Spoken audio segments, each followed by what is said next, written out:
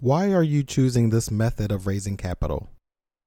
How you choose to fund your company is a major decision in your business. Most small businesses use the traditional way of self-funding or loans. Since the 1970s, however, venture capital has exponentially become the talk of the town.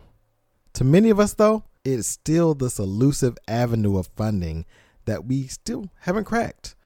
It doesn't mean this is the right avenue for you anyway. So do you really need to crack it? Let's talk about funding, the pros and cons, and then you can determine your happy path to funding success.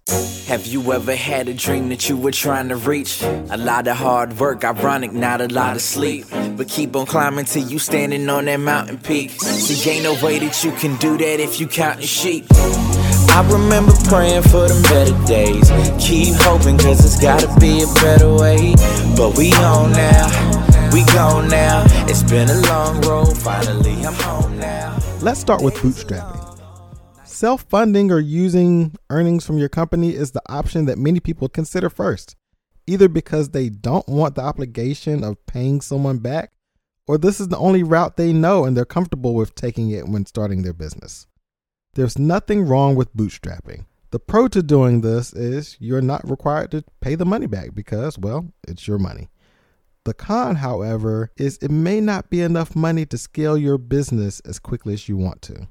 I'm also going to include crowdfunding in the area of funding. If you have a product you're looking to launch and need money to do so, it's fun and exciting to gain some buzz about your company if you put in the work to make your campaign successful. The cons are really the amount of work that you have to put in up front to get to your goal. Also, not many people know this, but some of the sites will take a percentage of your earnings, or they will even give you money only if you meet your fundraising goal. Be sure to read the terms and conditions before signing up for one of these sites and make sure you're comfortable with them. All right, now let's talk about equity. Angel investment and venture capital are the options of receiving financing in exchange for part ownership or equity in your company. You can get larger amounts of funding and maybe even the exposure and resources you need to grow your business. That all depends on the angel or angel groups or the venture capital firm you're working with. The primary con is the time it takes for you as a founder to go this route actually takes away from you running your company. This could put a strain on you, your team, and subsequently your business. Also, I hear many people hate the idea of someone they may not know just having part ownership in their company. All right, next is debt. Debt allows you to retain ownership of your company while getting larger amounts of money you will not likely be able to inject into your company as a self-funder or bootstrapper. Friends and family can loan you any amount of money they wish if they have it. For those who will eventually go the route of angel investing or venture capital, they may seek friends and family first. The great part about this is that when you're successful, you are the talk of the town. However, if you lose the money, you may have a strained relationship with your friends or family members. And that for sure is going to make family reunions and group outings with friends a little bit awkward. Traditional banks are still the most common external source of funding. It's a matter of applying for the loan with, the exact amount that you want. If you qualify, you get the money. What most people hate about this, it may involve a lot of hoops you may have to go through just to get the loan, and you have to pay interest. Many risky companies will likely not get funding from a traditional bank unless they've shown proof of running successful businesses in the past, or they have a generally good financial relationship with the bank.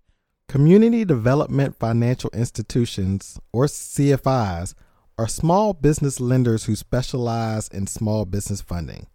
The best part of CDFIs versus traditional banks is that they specialize in lending to small businesses. For some, the negative for going this route is that CDFIs focus on financing in communities who traditionally cannot or do not get funding. This means you may not qualify for this simple reason. Credit cards or lines of credit is another form of debt, but it involves an application and you receiving a limited amount of funding. The positive to this route is that you have money readily available to you when you need it, and it's easier to obtain. On the other side of this coin, there's a credit limit, which may mean that you don't have the amount you need, and you must start to pay interest on it once you spend those funds. Some may say that's a pro as well. If I have the funds available and I haven't started spending them, then I don't have to pay anything back. Last but certainly not least, government and nonprofit funding. If you have ever filled out any government documents to do business with the government, you know that it's not likely a one-page document, and most of the information you may not have readily available to you. This means it's going to take you some time to complete this. The same reigns true for most government funding. Nonprofit grants, on the other hand, are usually straightforward applications. You're vetted at different levels to see if you qualify for the money.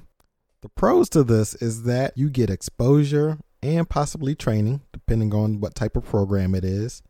The cons are usually these types of funding involve going through some type of long application process or program, like I said, and it may take a few weeks or months with no guarantee you'll be funded. This leads to a longer path to funding, which may not be beneficial to you. Have you determined what is the right funding route for you? It could actually be multiple routes, or you may want to take a phased approach, like starting with friends and family, moving to angel investors, and then going to venture capital. Or even the route of getting the line of credit or the credit card first, and then working your way to the business loan. It's about what makes sense for your business and how it's going to help your business grow. It shouldn't take long to find out what's right for you, but I challenge you to make the decision. That's all for today. I'm your host, Adrian T. Marable, and you were listening to After the Pitch. Until next time, and remember, when you're looking for funding, don't just look for cash, look for the right people. Take this. I remember praying for them better days. Keep hoping, cause it's gotta be a better way. But we on now, we gone now. It's been a long road, finally I'm home now. Days are long, nights are cold. Staying strong till it's time to go. All my dues have been paid for, cause I know what I was made for. Made to be something greater, meant to be something more. Opportunities knocking, so gonna open the door. See now, everything in life is just a test. Fighting through all your failures, cause you know it brings success. Yeah, it's gonna be hard to see it if you don't believe it. It's really hard to do it when